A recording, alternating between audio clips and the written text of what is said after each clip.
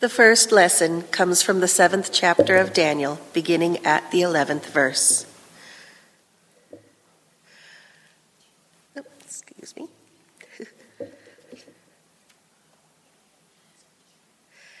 In the first year of Belshazzar, king of Babylon, Daniel saw a dream and visions of his head as he lay in his bed. Then he wrote down the dream and told the son of the matter. Daniel declared, "I saw in my vision by night, and behold, the 4 winds of heaven were stirring up the great sea. And 4 great beasts came up out of the sea, different from one another. The first was like a lion and had eagle's wings. Then as I looked at its wings were plucked off, and it was lifted up from the ground and made to stand on 2 feet like a man. And the mind of the man was given to it. And behold, another beast, a second one like a bear. It was raised up on one side. It had 3 ribs in its mouth between its teeth, and it was told, 'Arise, devour much flesh.' After this I looked, and behold another like a leopard, with 4 wings of a bird on its back. And the beast had 4 heads, and dominion was given to it. After this I saw in the night visions, and behold a 4th beast, terrifying and dreadful, and exceedingly strong. It had great iron teeth. It devoured and broke in pieces, and stamped what was left with its feet. It was different from all the beasts that were before it, and it had 10 horns. I considered the horns, and behold, there came up among them another horn, a little one, before which 3 of the first horns were plucked up by the roots. And behold, in this horn were eyes like the eyes of a man, and mouth speaking great things. As I looked, thrones were placed, and the Ancient of Days took his seat. His clothing was white as snow, and the hair of his head was like pure wool. His throne was fiery flames. Its wheels were burning fire. A stream of fire issued and came out from before him. 1,000 thousands served him, and 10,000 times 10,000 stood before him. The court sat in judgment, and the books were opened. I looked then because of the sound of the great words that the horn was speaking. And as I looked, the beast was killed, and its body destroyed, and given over to be burned with fire. As for the rest of the beasts, their dominion was taken away, but their lives were prolonged for a season and a time. I saw in the night visions, and behold, with the clouds of heaven there came one like the Son of Man. And he came to the Ancient of Days, and was presented before him, and to him was given dominion and glory and a kingdom, that all peoples, nations, and languages should serve him. His dominion is an everlasting dominion which shall not pass away, and his kingdom one that shall not be destroyed. This is the word of the Lord.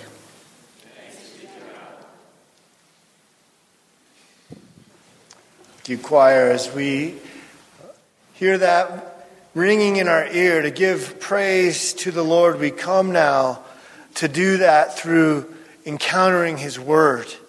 And sometimes we avoid certain books of the Bible like Daniel or Revelation because they sound confusing.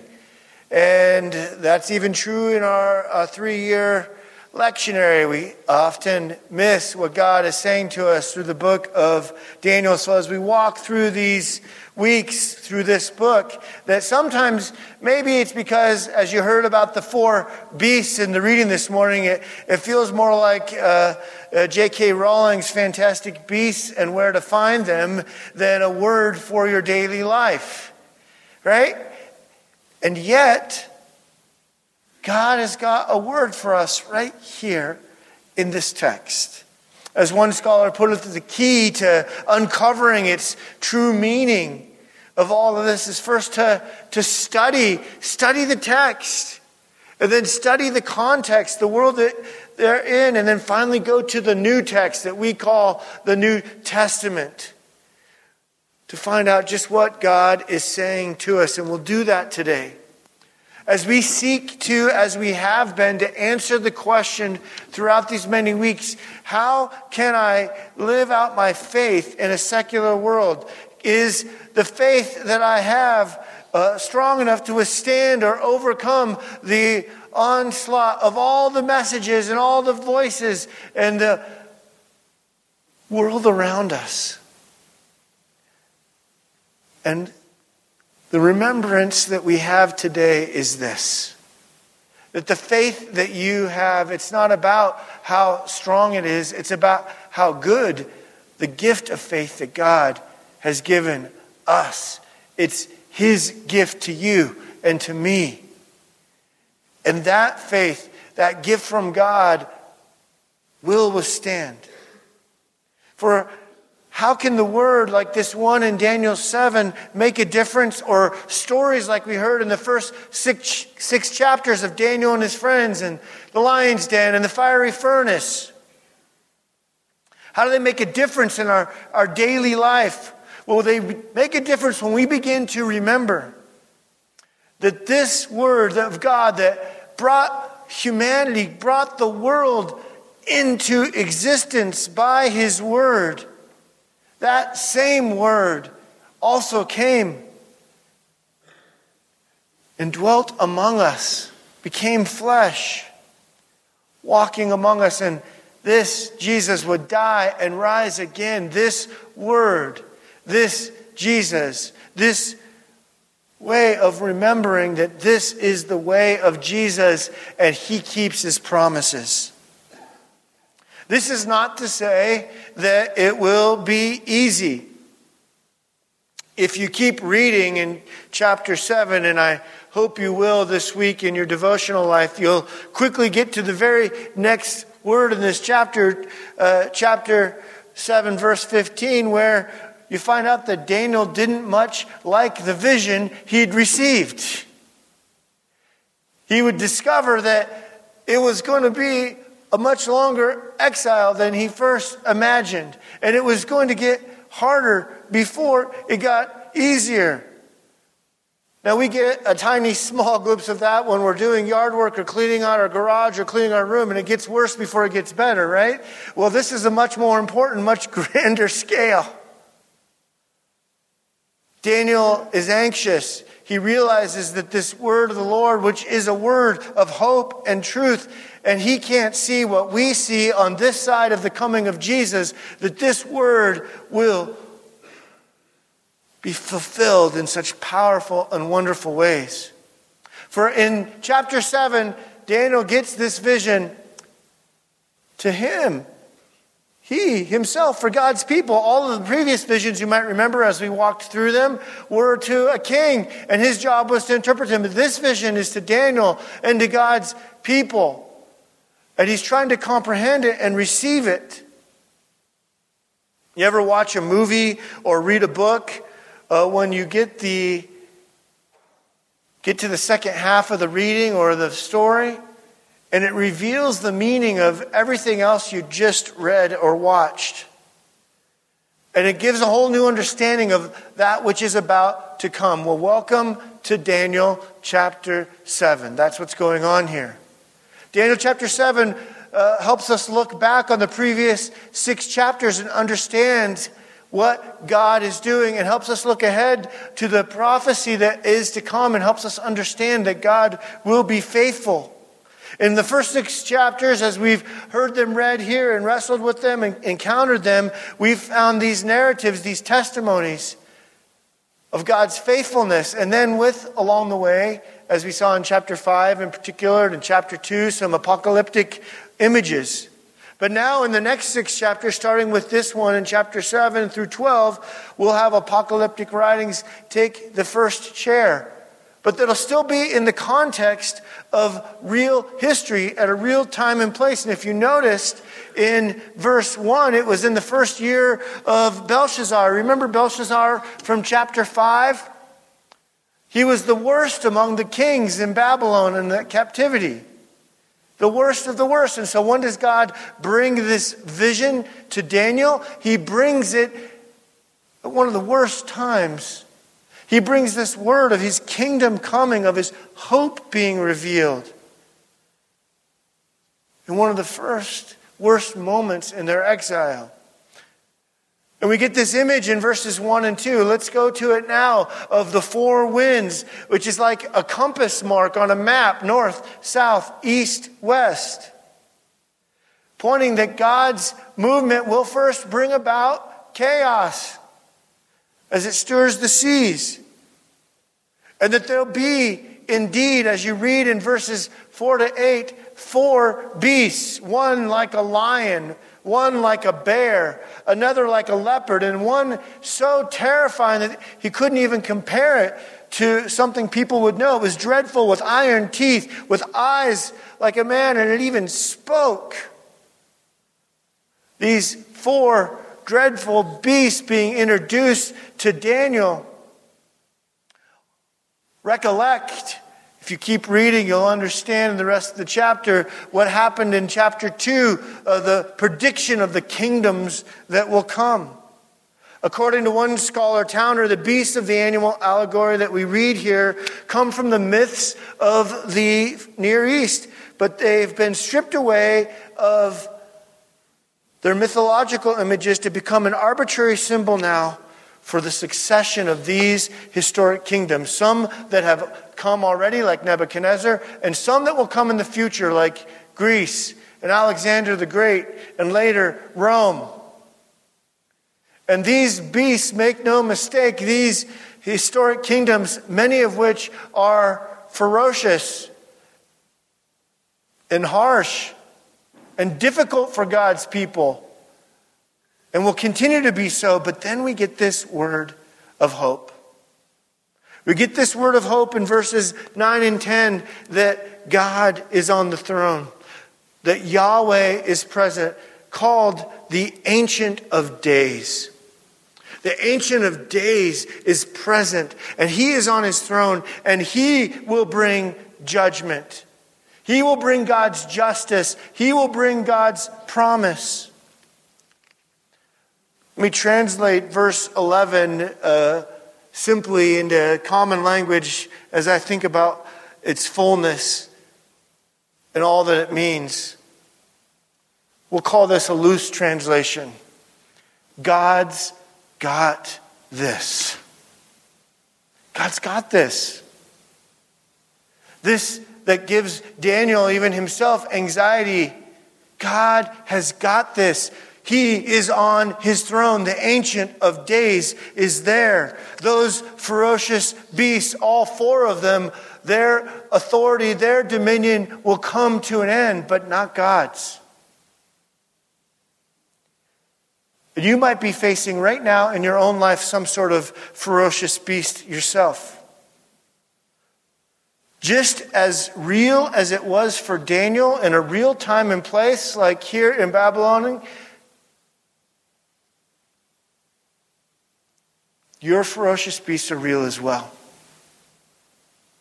And the heartache and the difficulty that you might be walking through, or that you see happening in the world around us, might at times, as it does for me, feel overwhelming.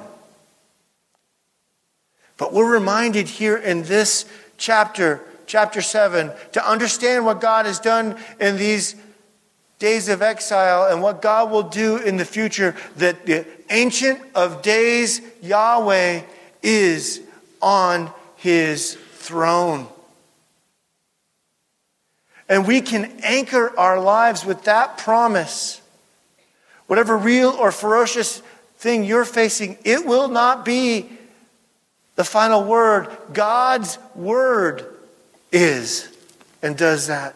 So we can anchor our lives on that which, as we talked about in chapter 5, that which will last.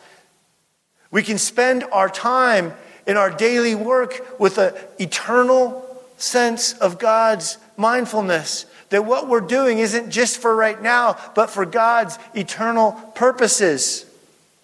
So that when we encounter people, whether it's in our home or in our daily work or in our lives, or even those folks that call us on the phone and you ask them to take them off their list, right?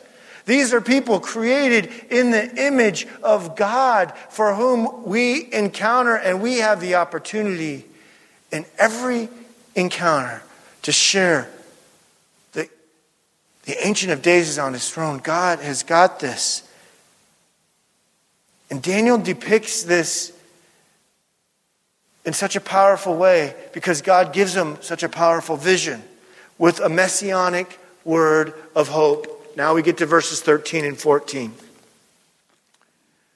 And in this word of hope, we see once again, with the advantage of history on our side now, having known the one who dwelt and walked among us, that this word would be fulfilled.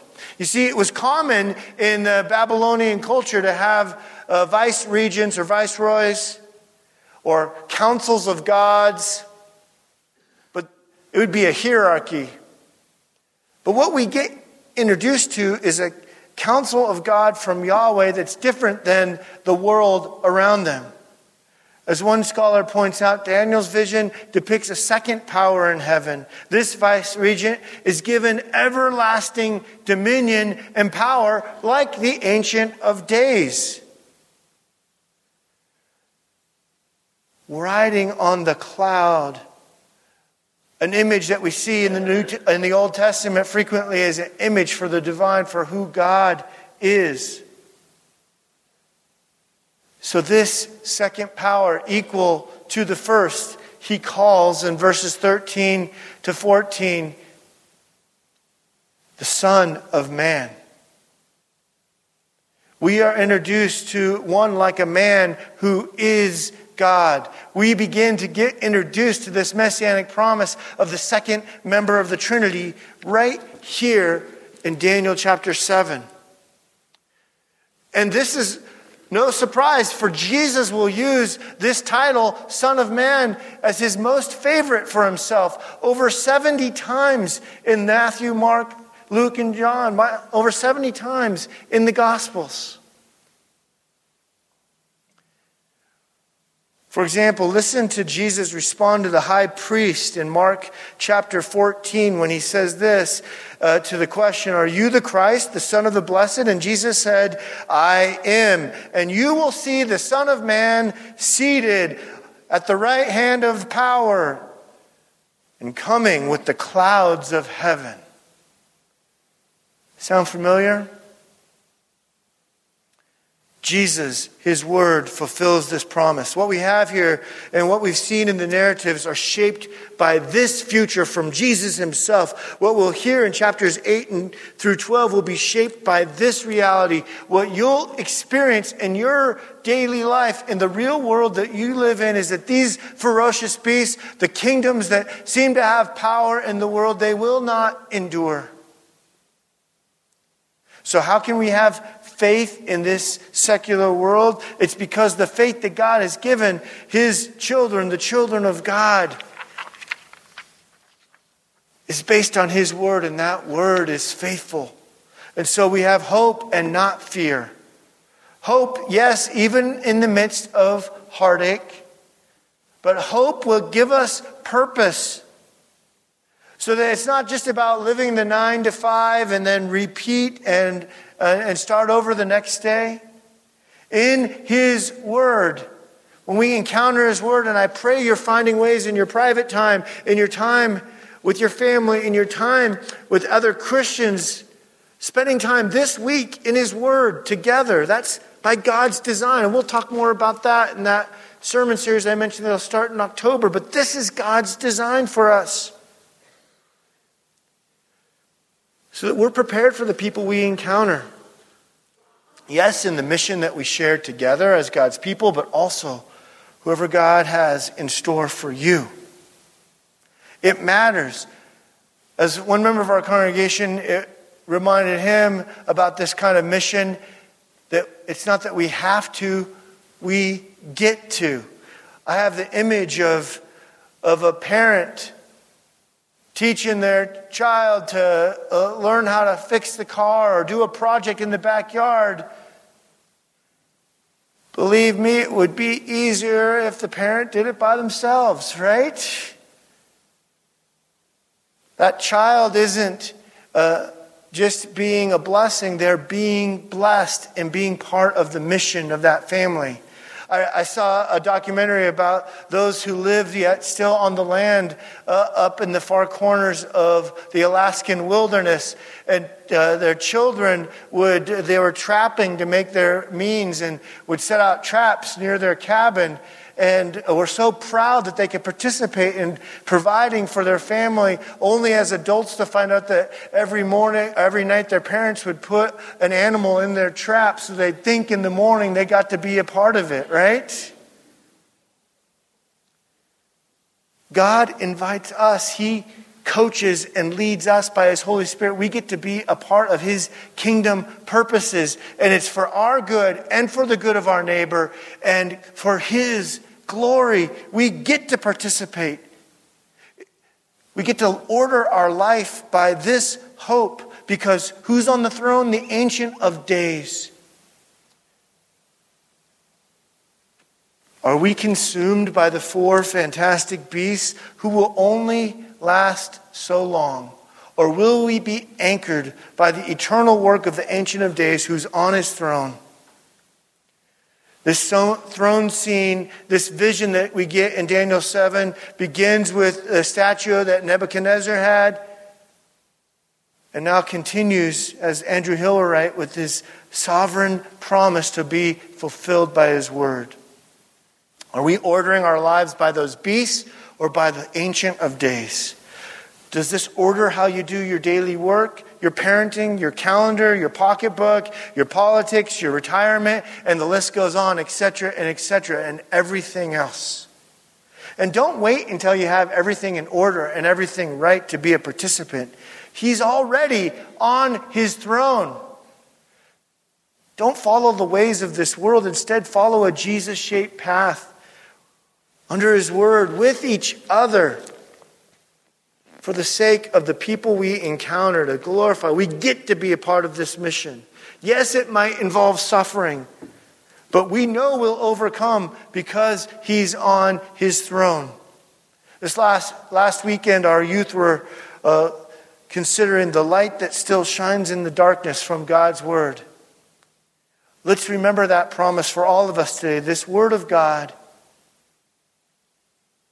reminds us His light shines in the darkness. And whatever beast might seem to have dominion yet in this world, it will last only so long.